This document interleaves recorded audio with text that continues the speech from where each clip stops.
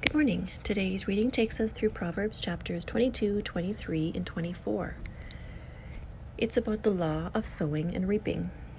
I've come across a couple of opportunities to dissect this law, and of course the timing has been pretty on point as well, as divine timing is. What we experience today is a direct consequence of what we sowed in the past. Therefore, it's wise to prepare for it whenever possible. When difficult challenges come up, where do my thoughts and actions tend to go? I'm learning that if I don't direct them to focus on God as my navigator, I can easily get off track and lose my footing. It's important for me not to let myself dwell on a specific outcome, but instead just work towards the next best decision in that moment.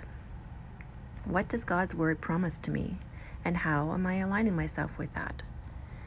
So much peace and love has come from this method for me.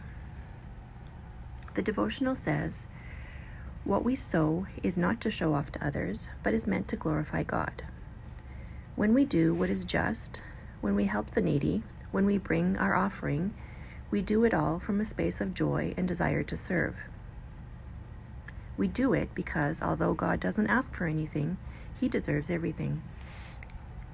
It also says, what we have sown will be rooted, grow, and bear fruits for the glory of God.